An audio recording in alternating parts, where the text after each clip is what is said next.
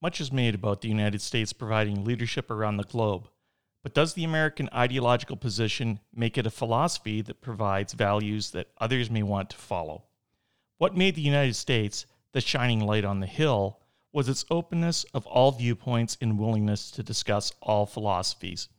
America was once a centrist country where all beliefs could be represented and used to inform policy. The political spectrum was broad, and the economy of ideas was very inclusive. The evolution of the United States and the shrinking represented political spectrum in America has greatly changed the reputation of the country and its ability to have its values resonate beyond its shores. In the eyes of the world, the United States has gone well beyond being the conservative nation it espouses itself to be and has slipped to the extreme right end of the spectrum where it is considered a fringe ideological element. How did we get here? How is this manifesting for Americans to see and understand? Can we recover from this shift? In this episode, we attempt to answer all these questions and more. Welcome to the Excited States of America.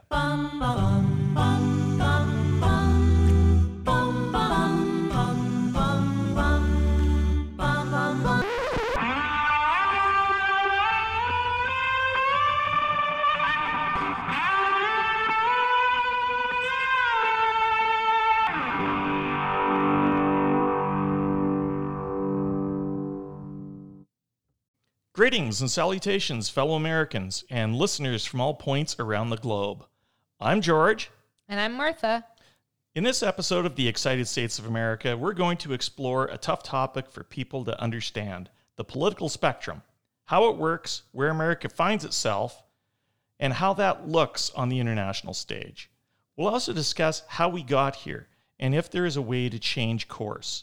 So let's jump right in and get an idea what the political spectrum is and where America currently finds itself. So let's just start right out with what is the political spectrum? The political spectrum is basically a representation of the various political positions, the political ideologies, and where they relate to one another. There's multiple ways of looking at the political spectrum. You can view it in 2 dimensions, you can view it in 3 dimensions. It is truly multidimensional. The best way to represent it is a flat line from the American perspective, left to right. The spectrum used to have the extreme left, which was communism, to the extreme right, which is fascism. And there are various components in between. The spectrum really goes starting on the left, communism, socialism, liberalism, centrism, conservatism, libertarianism, and fascism. That's the easiest way to understand the political spectrum when we look at it from the American perspective. We can get much more complex and go into the multi-dimensions of it, but that could probably blur some lines and make the issue that much more difficult to talk about. But I did want to point out that it's important to look at it as a sphere too.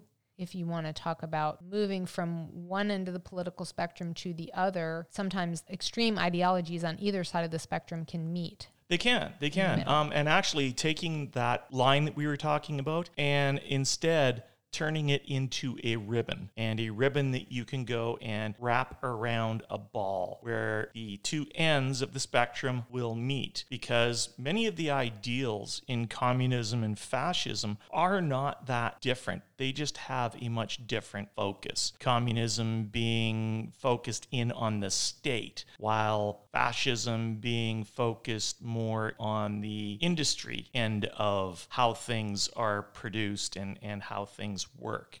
So even though they appear to be very different, they have so many commonalities that you can actually take the 2 ends of that ribbon and glue them together. And you can travel on that tape and do a big circle. So yes, the 2 ends will meet. And a really good example of that, when you look back at the George W. Bush administration, many of those particular individuals, the neoconservatives, started their studies as Trotskyites. Trotskyites being very, very far on the left end of the political spectrum. And then all of a sudden, they become neoconservatives. They pop up way over on the extreme right side of the spectrum, very authoritarian in their approach, both leveraging authoritarianism, but very different ways of approaching that particular authoritarian rule. What would you say China, which is considered probably one of the most reflective of communism in present day, would you say that's an authoritarian state as well? Oh, very much so. Everything that happens in China happens for the state. Everything is controlled by the state. Yes, they practice the market economy, but they practice the market economy for the benefit of the state. People in China call it capitalism light.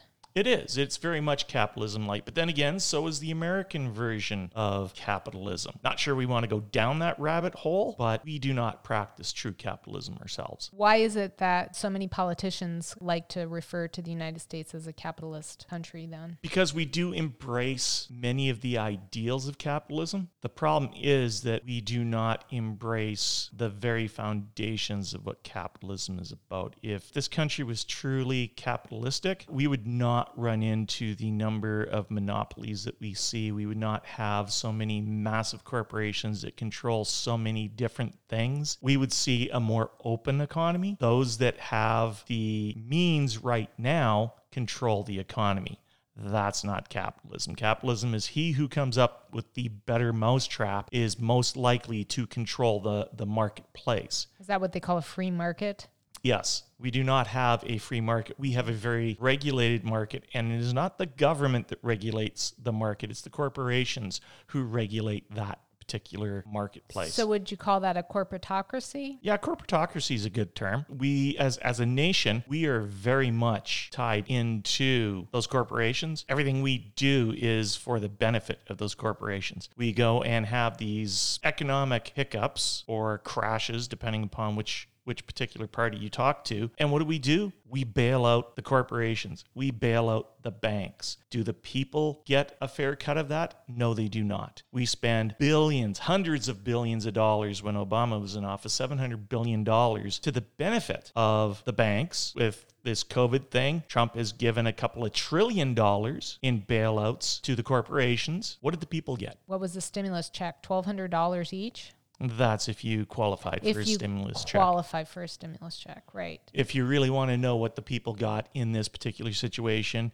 it was the shaft. Right. The average Joe on the street did not get what they needed to survive during this COVID pandemic. So I'm going to backtrack a little bit. We will go into where America finds itself on the political spectrum as we laid it out. But I want to go back because we mentioned China as an example of communism. Yes. Do we have any modern examples of fascism today? I know we would have put, you don't like to talk about Nazis, but we would have put Nazi Germany in the fascist column. But are there any present day countries that you would say are in the fascist column, just to give an example? Russia would be a good example, I think, of a fascist state. They're definitely not communist anymore. Things aren't done for the state. They're done for enrichment of those who already are rich. They're oligarchs, which are very much, they're throwbacks to the communist state. They were very powerful players in the Communist Party, and they made their money when the state broke up. But they have gone, again, that's a good example of where they took another step further to the left, popped way up over on the right. And now everything that is done is controlled by those oligarchs, and everything is done for the enrichment of those individuals. And if that's sounding familiar, it likely is. Let's just talk about Putin for a minute, because he's pretty much put himself in power indefinitely. For life. Yeah. Yeah. Tell me there's much difference between Xi Jinping and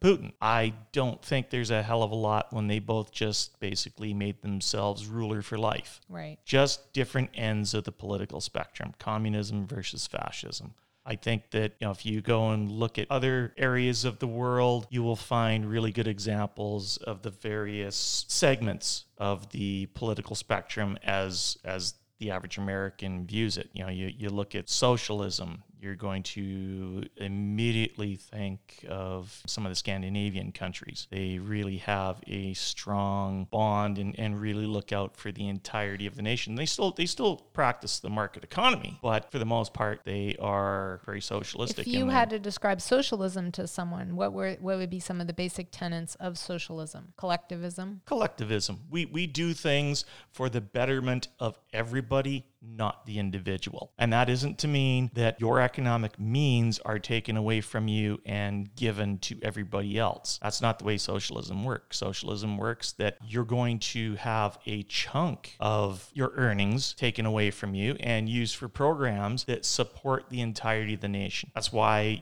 Finland has the best education system in the world. It's why, the various Scandinavian countries have a fantastic healthcare system. They've got a fantastic social safety net. They have great social programs that work for everybody, not just a select few. So where do we find ourselves in the United States of 2020 on this political spectrum that we've laid out? We have slowly evolved. And when I say slowly, it has been a grind. After World War II, we were a very centrist nation, but we now find ourselves way over on the right compared to the rest of the world. We are closer to Putin's Russia than we are anything else. We used to be very much aligned with many of the nations that are part of NATO, part of the G8, G20. We used to embrace the same ideals of those particular nations, and we don't do that anymore. We have adopted a much more aggressive form of individualism that makes us so much different from everybody else. We're even more different than the Russians in that regard. The sense of rugged individualism, is that what you're talking about? The United States prides itself on? I don't like using the term rugged individualism because it portrays a certain image that is unearned. We do not have rugged individualism. We have irresponsible individualism. Can you say why you think that? What do you mean by irresponsible individualism? How do you define that? Rugged individualism to me would be that people would go and do things for themselves. They would take responsibility for their actions, take responsibility for what they said, look after themselves. That's not what our form of individualism is. Our individualism is anybody can do whatever they want, and there's no responsibility associated with it at all. I look at it and I see a nation where people can go and do and say whatever they want and let the place burn down. Nobody's responsible for that. Why? Because there's good people on both sides. No, there's not. If someone is a sack of shit, they're a sack of shit. Call it as it is. There are no good people that are fascists. We fought a war to end fascism because it was so dangerous to the entirety of the world. Yeah, World War II, and now, 70 years later, we're embracing it. Exactly. We're embracing the ideals that Germany did because of the Nazis, and that almost destroyed that nation permanently. I hope we don't go down that particular road ourselves. So how did we get to this place? I think that's what we need to talk about. How did we get here? Post-World War II saw the United States become a global power. Because of the vacuum created by the destruction of Europe and the reconstruction of the Soviet Union, the United States became the only nation capable of projecting power around the globe. This led to a shift in doctrine and a creep further to the right. As the politics of the nation became more divisive, the focus of representation shifted from governance to maintenance of power. With each opportunity, the center line continued to shift to the right, eliminating the leftist balance and forcing the nation further towards totalitarianism. So how did we get to the point in this political spectrum where the United States is today? I want to start out with the Founding Fathers. My understanding is when the country was founded, our Founding Fathers were more of the beliefs of liberalism. That's accurate. The Founding Fathers, most of them followed the teachings of John Locke. As a matter of fact, most of what is in the Declaration of Independence and our Constitution are directly lifted from writings by John Locke. So when you talk about where the Founding Fathers got their ideas, they got it from one of the greatest liberal thinkers in the history of that philosophy. So would you consider liberalism centrist? Yes. For the most part, you've got liberalism, centrism, and conservatism that are all very close together. Like you say, centrism is a hybrid between liberalism and conservatism. It's a blend, and that's where you find a majority of Americans, and especially within the halls of power. That's where people try to gravitate to was that centrist perspective to keep the liberal ideals that most Americans embrace in check, but also keep the conservative ideals that, again, a large percentage of Americans also embrace. So if we were a centrist nation, when did that shift? I would say we began to shift shortly after World War II. We were very much, there was that power vacuum after World War II. There was nobody that could stand up to the United States. So what did we do at that time? Prior to that, we were an isolationist nation. After World War II, we began to expand our horizons substantially. We put military bases around the world. We projected our economic might around the world. And in doing so, we began to shift slowly to the right. It was a slow burn, and it took years for that to happen, obviously. I would say that if you're looking for flash moments when you can pinpoint when the shift really started in earnest, I would say the first one would be McCarthyism and the Red Scare. Okay, can you talk a little bit about that? What happened during that period of time in the United States with McCarthyism, and how did that lead to the continuation of the shift? Well, there was something called the Red Scare. People were afraid that the only other power like the United States was the Soviet Union. And this was right on the heels of Sputnik, and it kind of shook the confidence of the nation and took a little bit of the swagger away from the United States that we had. All of a sudden, we weren't the best at everything. We were kind of second fiddle, because who had a satellite in orbit?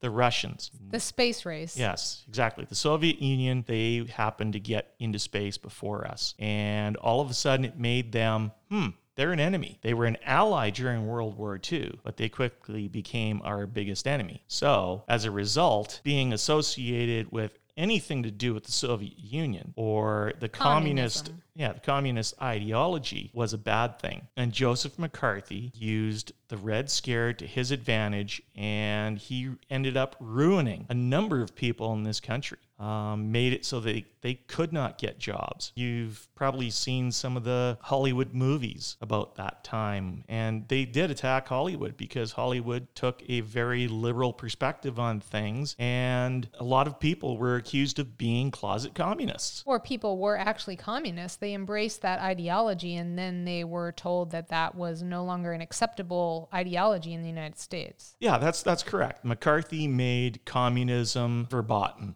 You were not allowed to be a communist. You were not allowed to have communist thoughts. Karl Marx became a bad guy. Guy's a philosopher. I don't know how any philosopher becomes a bad guy. It's what you do with that philosophy that matters. And I don't see how a philosopher talking about how things could or should be done is all of a sudden an enemy of the state. We're supposed to be a country that listens to each other, listens to all ideas, and find the commonalities that bring us together and use those to find solutions. But McCarthy made it so that communists were no longer part of the conversation. They went and they took the political spectrum and they lopped off the far left end of it. And to maintain balance, they had to move the fulcrum, which is the center line, further to the right. So as opposed to it being centrism, conservatism was now the center. The midpoint. Exactly, the center of that spectrum. Okay. And then what was the next way in which the spectrum moved? I think you can go and probably point to Ronald Reagan and the way that he poisoned the term socialism. Socialism became another very, very dirty word, and you did not want to be a socialist. In the 1980s, you saw a lot of countries break from that. They practice a very different type of socialism. Socialism is a big tent. You can look at the Scandinavian countries as socialist countries. You can go and look at Canada as a quasi-socialist country. Socialism is a big tent, and Reagan did his best to attack socialism and make it the next big boogeyman, to the point where, again, being a socialist, It was a dirty word. You were an enemy of the state. So when you eliminate communism and you eliminate socialism and the midpoint, the fulcrum, continues to move further to the right, then you're starting to eliminate ideologies and ideals and ways of thinking From the left. that are no longer acceptable. Exactly. So then you're only talking about things from the majority of a right-wing perspective. Now, what made things even worse is that things continued to evolve, and now liberalism is in the crosshairs. It's a dirty word to be a liberal. You do not want to be a liberal in the United States. It's a bad thing. And that's crazy. That's absolutely crazy, because the founding fathers were liberals. There is no argument about this. Anybody can go back and do their homework. They will find that the founding fathers embraced Enlightenment thinking, which was liberal ideology. Life, liberty, and the pursuit of happiness is the foundation of liberal thought. Yeah, and that's a big loss for our country and for our political ideology in the political spectrum. So I want to know, in more recent times, what were some of the other ways in which this spectrum has continued to shift? You could then go and look at the rise of the Tea Party. The Tea Party was basically an astroturf campaign driven by libertarians, and they, again, pushed the Republican Party further and further to the right. Now, a lot of those particular libertarians were John Birch Society members. Can you explain what that is for people who may not understand what that terminology is? The John Birch Society is an organization that espouses very libertarian perspectives on everything. They believe that industry should have zero governance placed over them. There should be no regulation, that all means of production should go to the individual. It is just one step short of fascism. As a matter of fact, a lot of people that were in the John Birch Society were at one point Nazi sympathizers, historically speaking. Interesting. I didn't realize that. Yes, historically speaking. You can go through and look at a number of people that were founding members of the John Birch Society, and they had some really, really sketchy pasts. Interesting. So I also want to talk about the way in which the Republicans have embraced evangelicalism and how that has impacted the Republican Party and their shift to the right. Reagan went and made the grand deal with the moral majority to get the vote of that particular bloc. Now, those particular individuals are extremely conservative, have always been very staunch in support of their moral perspective, which is really ironic in today's day and age, because the evangelicals are massive supporters of Donald Trump as well. And this is a guy who's the antithesis. Well, that's what I was going to say. In what ways does Trump embrace the evangelical ideology? He doesn't. Name one way. He doesn't. Everything he does is counter to what evangelicals have long held as the character traits that you must have for us to support you. Reagan made that deal back in the 80s, and the GOP has had to carry that particular banner since. And they have, for good reason, because it helps maintain their power. When you have a voting bloc that big that is willing to go and vote for you regardless of how many heinous things that you do, it's mind-numbing. Well, they say, what were their current statistics of the number of U.S. citizens right now that embrace an evangelical ideology is about 25% of the United States population. So that's enough to swing any vote, or any election probably, if all of those people voted. Yeah, 26% are evangelical. It's a very important voting bloc. I understand why the Republicans did what they did. It makes all the sense in the world, but they did it for maintenance of power. It was not about governance. So evangelicals are Christian, and they are supposedly followers of Jesus and Jesus's ideology. So how do we get from a party that is embracing evangelical ideology to now a party that's embracing hate? How do we get from evangelicals who are followers of Jesus to basically white supremacists and people who are Trump is saying, there's good people on both sides. You know, we have things like Charlottesville where people in the KKK and skinheads and white supremacists are marching.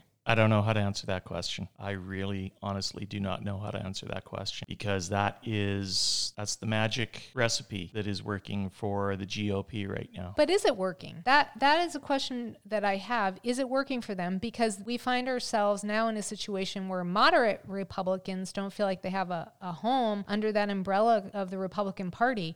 If you have a party that's embracing extreme ideology, where do the moderate Republicans go? Well, again, that's part of the shift. When we went further and further to the right with the Tea Party and embracement of those very extreme libertarian perspectives that were espoused by those card-carrying members of the John Birch Society, it basically shifted that fulcrum well past the point of where conservatism was the center point. It now was resting the extreme conservative end of that classification.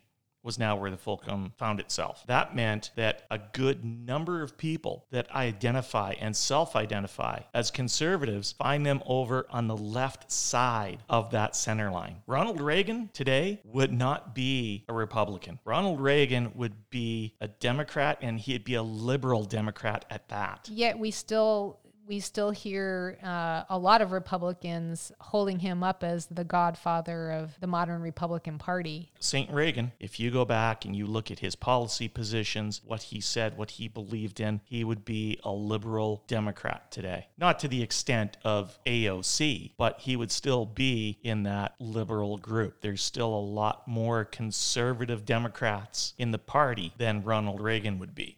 So since we have fringe people, white supremacists, neo-Nazis, the KKK, but they've always been hiding in the shadows. Yes, that's because they were the fringe. But now that they've come out of the shadows and are being validated by the current president, and we see white nationalism, segregationism, and those ideologies no longer being considered fringe, do you feel like that there's going to be a pendulum to the other extreme where we are able to embrace more liberal ideologies, or do you think that we've just moved to the right? I would suggest that we've reached the apogee of the current pendulum swing, and that we are about to see some type of movement in another direction.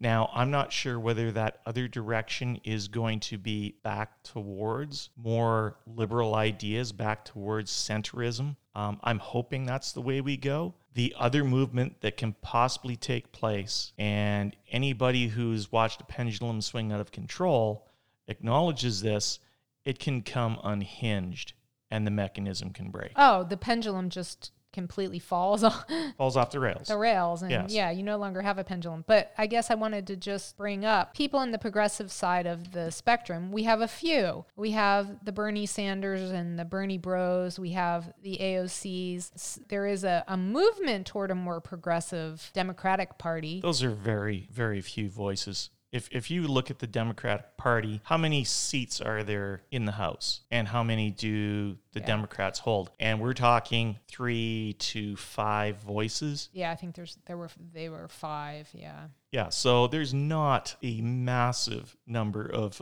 progressives that own the Democratic Party.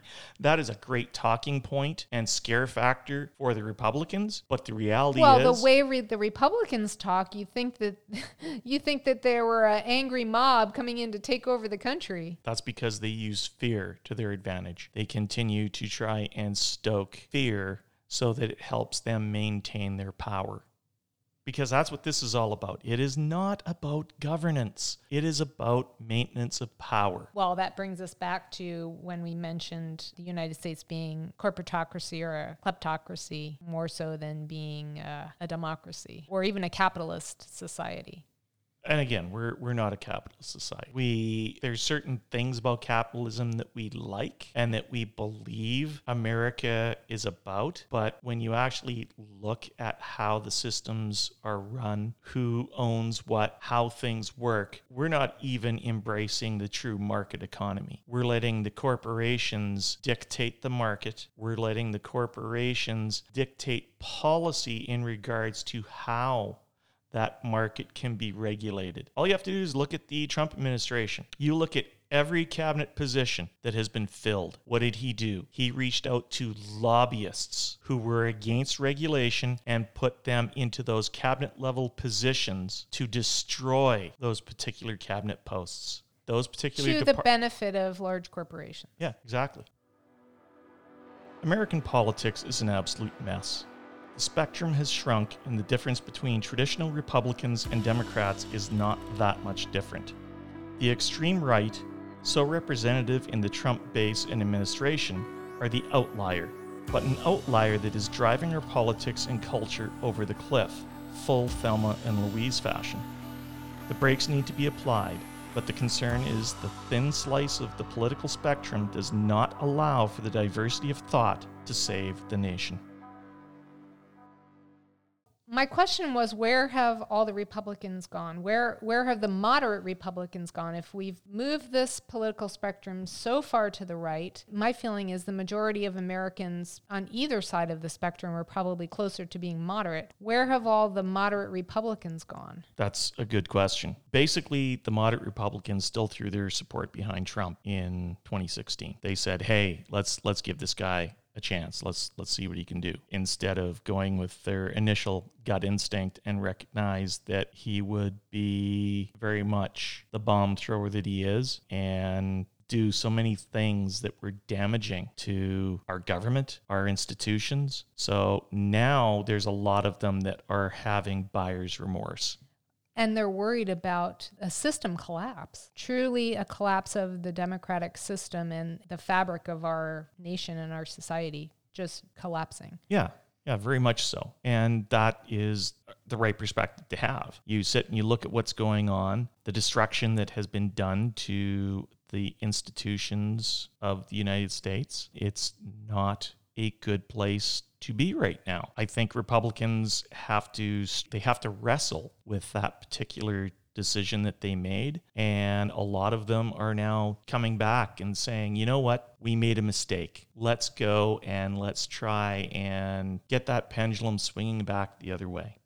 Let's try and get somebody in there who will restore some faith in our politics, in our institutions, restore the faith of the people in the government itself. Because right now, people have very little faith in our form of government. And that's not good, because government is of the people and for the people. Well, I've seen, just looking on Twitter and on the internet, that there's been an emergence of Republicans that are for Biden, and particularly the Lincoln Project has been doing a lot of outreach to get their word out that they are nervous and they are scared, and they feel, and a lot of us feel, that we need to restore a sense of normalcy to our government. I agree with that. I think that's a good observation. I would like to give kudos to the Lincoln Project. Their messaging is absolutely brilliant. They're smart. They're on point. They use Trump's own words against him. So they have set up their communication directly to other Republicans, to other conservatives, to recognize that this guy is not embracing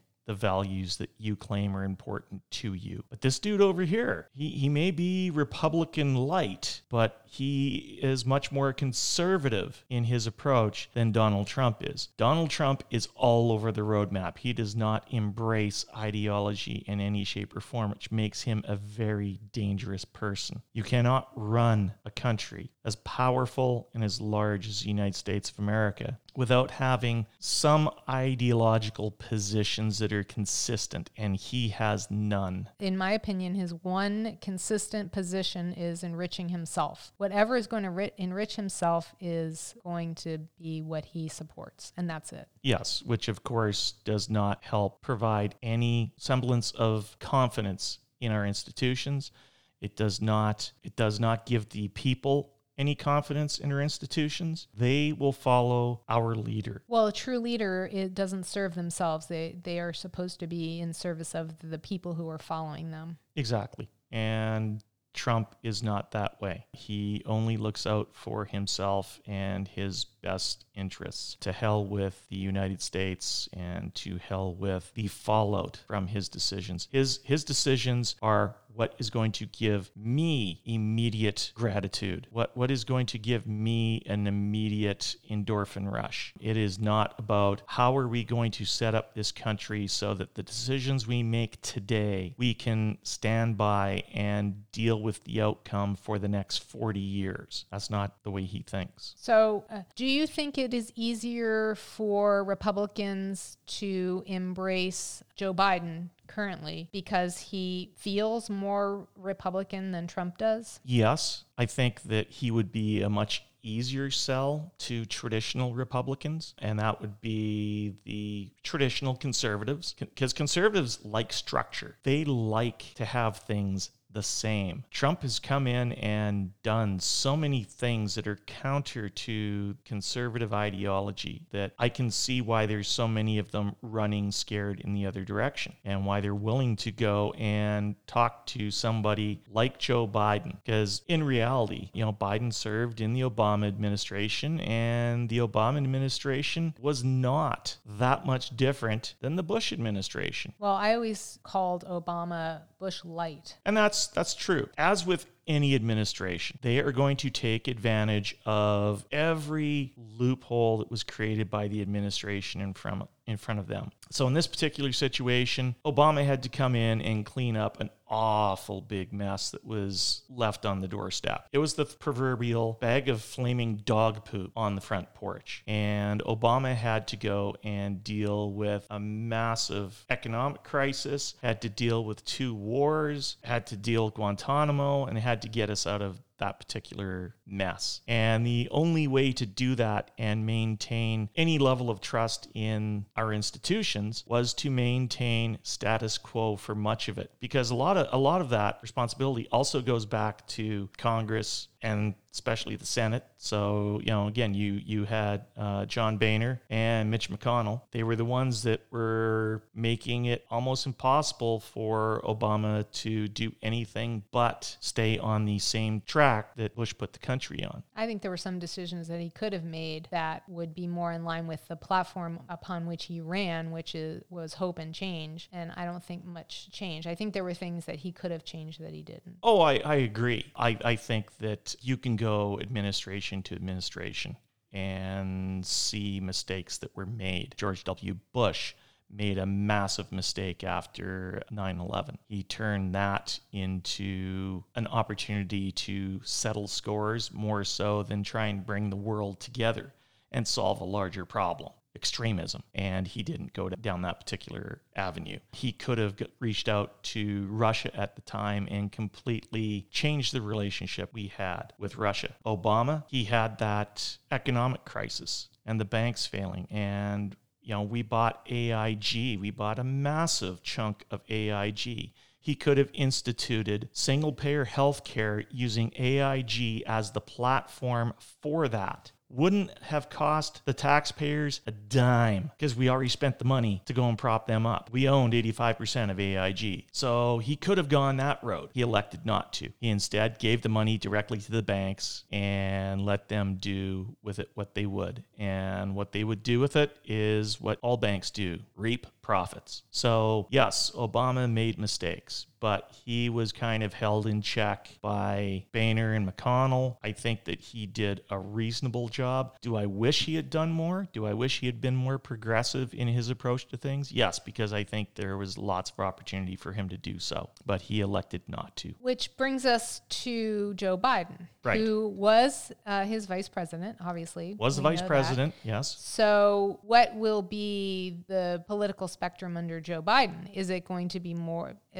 of a... It'll be a shift, I think, back to centrism. Biden will have to deal with his party. There are progressives within the party that are going to be expecting a bigger shift way to the left, and that's just not going to happen. We have to reestablish the left. That means we have to go back to the center, move that fulcrum back towards the center. We have to reestablish the ideal that liberalism is a good thing, that socialism isn't bad, and that there is a place for communism in the discussion. It doesn't mean that we have to embrace it, but we have to acknowledge it is there.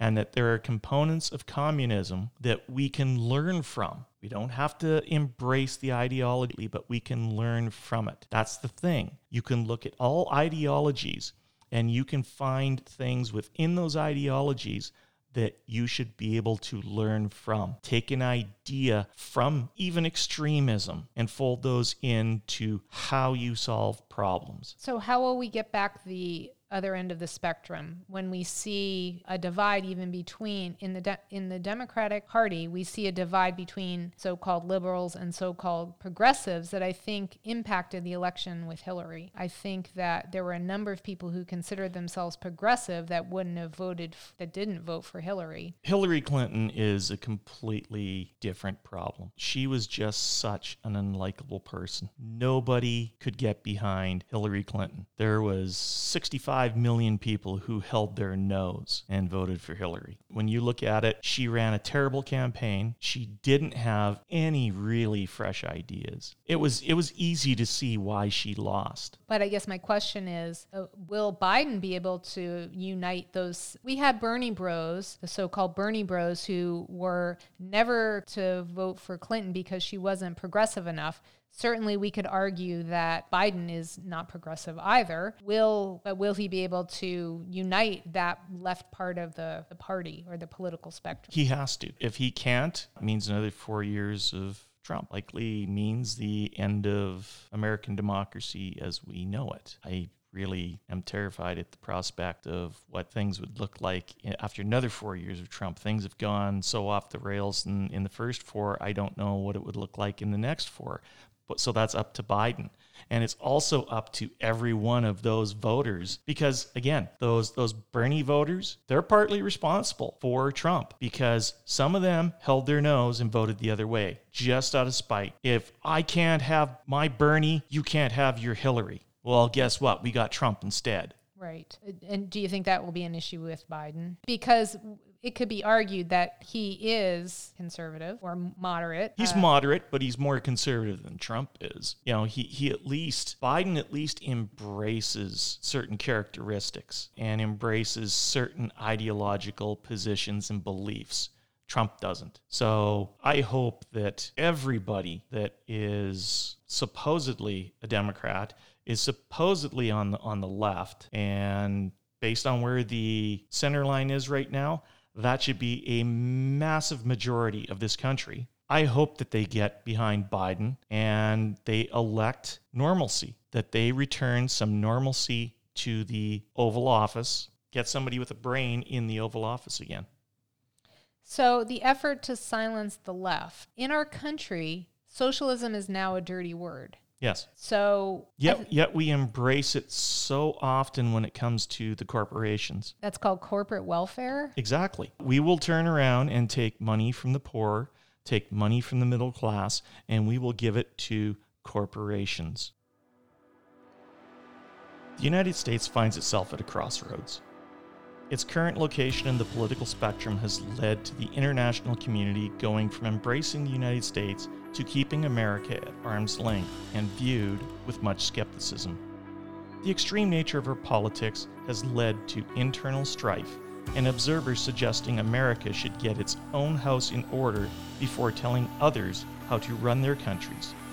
The American global reputation has taken a significant hit and hegemony has all but disappeared. Extremism threatens to bring the great American democratic experiment to an end. A major makeover of our democratic institutions is needed, and in short order. What's next? Could the U.S. embrace a multi-party system? That's a difficult proposition. Everything in the way our government is set up is designed for that binary choice. You're either Democrat or Republican, conservative or liberal, with us, against us. Well, it's like having two sizes of suits. You either get a small or a large, and neither most of the country is size medium. Yeah, neither of the two sizes fit, and it doesn't really work out in the long run. Yes. Should we have a third party? Yes. Should we have a fourth, a fifth party? Yes, this country is so large, it does not make sense that a two-party system is going to work. You can look at the differences between two conservative parts of the nation. Look at Alabama, look at Arizona. Two very, very different parts of the country. Very different problems. Yet they still believe that one party is going to be representative of what they think are their particular ideals. The reality is that we need more diversity. We need more diversity of thought. We need more diversity of opinion. We need more diversity of ideas. A two-party system is just not going to work. Now, to me, they could very easily solve this problem. They could turn around and stop letting all these people run for office under two different banners. Make them run on their own merits. Make them all independents. Make them be representatives of their constituents. Let them go to Congress as a representative of their constituents and then caucus on given problems. Make it topic driven rather than a team sport. Exactly. Yeah, because right now there isn't a lot of diversity of ideas and opinions within each of those parties, particularly on the right side of the spectrum where you have talking points. The Republicans have talking points that are magnified by the megaphone of the Fox News machine. Well, and it's because that, this goes back to Newt Gingrich. Newt Gingrich started with the whole purity pledge. If you were going to be a Republican in his party, you were going to do things his way. You were going to follow his talking points. And if you didn't, he would get you out of the party. He would get you primaried. He would get you run out on a rail. It's not American. That's crazy. That's the type of thing that you see in some of these tin pan dictatorships around the world, in some of these banana republics. You don't see that type of behavior in the United States. That behavior was unbecoming of the Speaker of the House. He should be ashamed of what he did back then. But you know what? The barn door was thrown open. The horses all ran down the road. Now we're left with the barn and nothing else. So tell me a little bit about the political spectrum in some other countries for people who don't know or aren't aware of some of the ways in which other countries handle their democratic process if they're democracies. Let's go right next door. Let's go to Canada. Canada is very much like us in many ways, but also very different from us in many ways. They use a parliamentary system for governance. They have multiple parties, and some of those parties are only reflective of their particular regional perspective. In Canada, they've got the Parti Québécois, who represent only Quebec. Used to have a party in Western Canada, the Western Reform Party, that was only focused in on Western Canadian issues. But you know what? It worked because in that parliamentary system, plurality didn't matter. What mattered was that you were there representing, and you had to find compromise to get policy passed. One of the best things that I think ever happens is in the parliamentary system when the government is a minority government. That means they do not have a majority vote. They do not hold the majority of seats in parliament. Instead, they hold less than 50%. That means they have to go and they have to work with the other parties to come up and find compromise so that policy will be supported, so that law can be passed, and that things can get done from a governmental perspective. That's what we need in this country. Because right now, we run on a plurality system, and that doesn't work worth a damn. Well, as you like to say, the U.S. was built on war, not compromise, as Canada was. So that's what's influenced the fact that we have tribalism and we have people who are more committed to their team or their tribe than they are to the good of the nation. That's 100% accurate. Unfortunately, that's the way the nation was founded. That's the way we've developed as a nation. We have these particular beliefs and ideals that are drilled into our heads. We're indoctrinated to think certain ways, and we don't really have a good education system that teaches us how to think critically. You don't really start seeing those critical thinking skills developed until you're in college or university. Well, and there's also some evidence to suggest that there may be a genetic component to whether you have a tendency to embrace liberal ideology or conservative ideology. And that's accurate. There's all sorts of studies that have looked at this. You can actually go and measure brain function using magnetic resonance imaging, and certain parts of the brain light up differently in liberals versus conservatives. It's not wrong. Neither is right or wrong. It's just the way that you are pre-wired. And depending upon how you're brought up, it can amplify that or it can go and suppress that function. Republicans tend to rely heavily on the amygdala. Fear. Yeah, the fear center of the brain, which is why Fox News is as successful as they are with their particular audience, because a lot of what they do is leverage fear-based campaigns. Liberals, on the other hand, rely more on the higher brain functions, the frontal cortex, and they tend to rely more on processing centers that are associated with social justice, believe it or not. So ultimately, you can, when you stand in a room with conservatives and liberals and something goes wrong, someone opens up fire with a gun, you can tell the conservatives immediately because they're going to hit the ground and they're going to protect their ass. The liberals are going to stand there and think, what should I do? Let me ponder this. It's just the way we're wired. And it's not something that we should be turning around and saying, you're wrong over which way you're wired. We should be using that particular diversity to develop strength in what we do. Your strengths in certain areas help protect me. My strengths in certain areas help enrich your life. We should be working together, and we don't do that because instead we rely on these black and white caricatures of how we see each other. Well, we're divided in so many ways. So right now, the United States is one of the ways in which we have been divided is urban versus rural. They've pitted the urban elites, so to speak, versus more of the blue-collar rural America. Well, have been pitted against each other. Yeah, that's the way that they want to have these particular battles take place. They want to divide and then conquer, so that if they can go and create division as opposed to turning around and finding ways that we are all the same, it's much easier to go and find the differences and emphasize that, because then it causes fear. It activates our fear receptors in the brain and causes us to actually go and it kicks in our fear mechanism, our fight or flight. And more often than not, people will, one, either flee, or two, they will look to somebody to protect them. And that's where the political parties come in with their messaging, and they turn around and tell you, I'm here to protect you, even though it's total bullshit. Right. More often than not, they're protecting their own interests or the interests of the lobbyists that are paying for their political campaigns. Exactly. The other divide that I wanted to talk about was the baby boomers, the age divide, the baby boomers versus the millennials. What do you think about that? I try not to.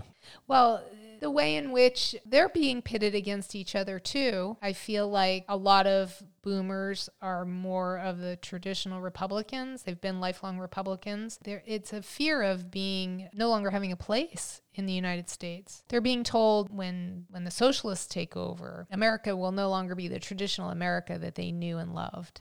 Which is really ironic, because when you get old and things start to break down, the one thing that you need is for someone to be there to take care of you. Which is a younger person. Well, no, that's where you want socialism. Well, true. Because we're a very socialistic country. When you go and you actually look at the things that we embrace, we're so pro-military. Military is nothing but socialism in action.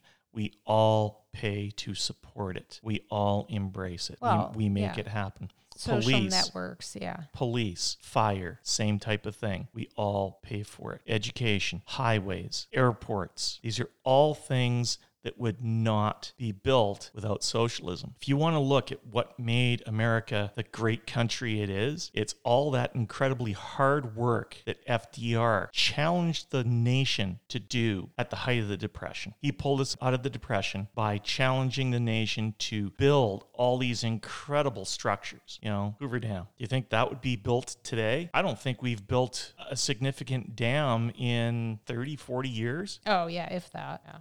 We haven't built a new nuclear reactor for that long. It's been 30, 40 years since a new nuclear reactor was licensed. We do not take on the big challenges anymore. Why? Because they require socialism to do. The state has to work together to make those things happen. So how do we come together on issues?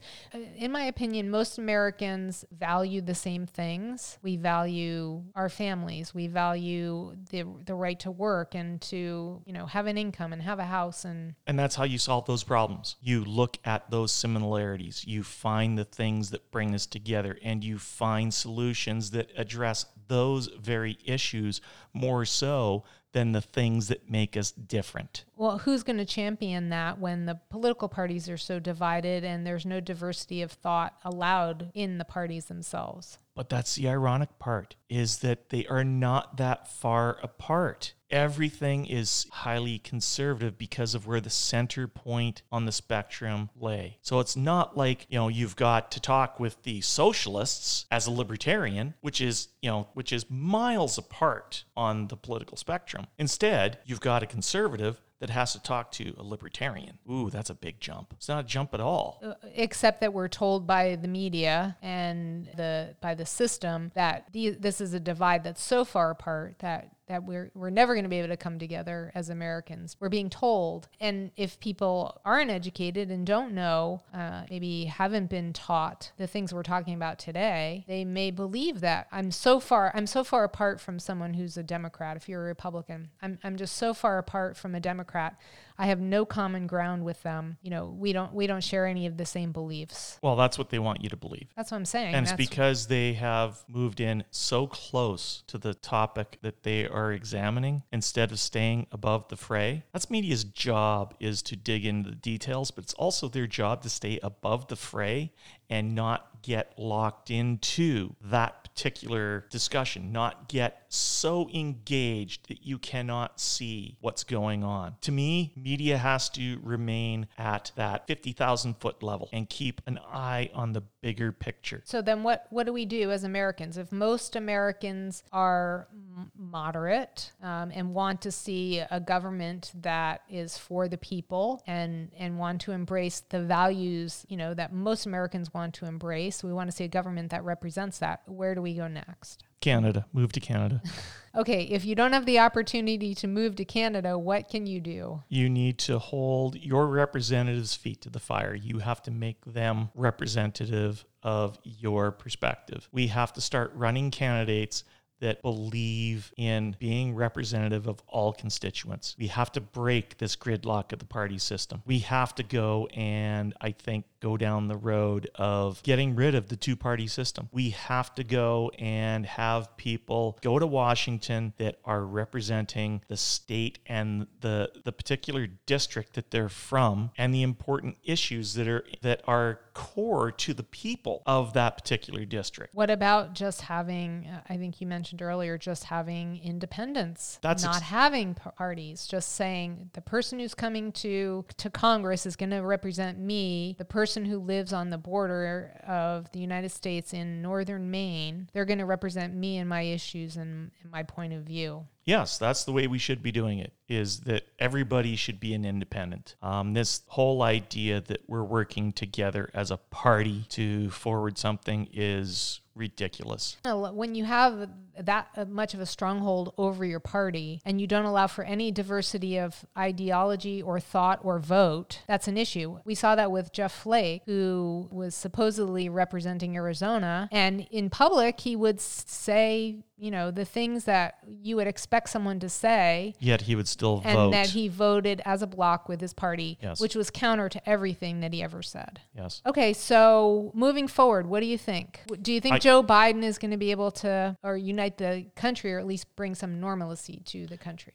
My hope is that he will bring some normalcy to the country if he gets elected. I'm not sure that he is going to get elected. There's still a lot of time for Trump to turn this 8 to 10 point deficit around, but the reality is that that's still a possibility.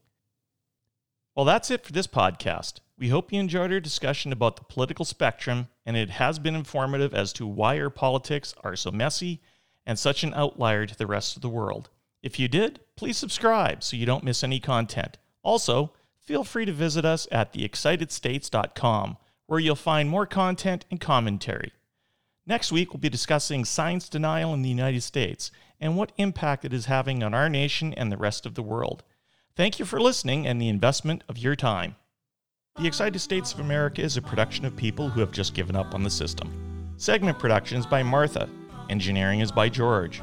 Writing is by Martha, George, our contributors, and our listeners. The funny bits are strictly George's work. Production notes can be found at theexcitedstates.com. If you like our content, please subscribe and share with your friends. The views and opinions expressed in this podcast are those of the authors and do not necessarily reflect the official policy or position of any other agency, organization, employer, or company. Assumptions made in the analysis are not reflective of the position of any entity other than those of the authors.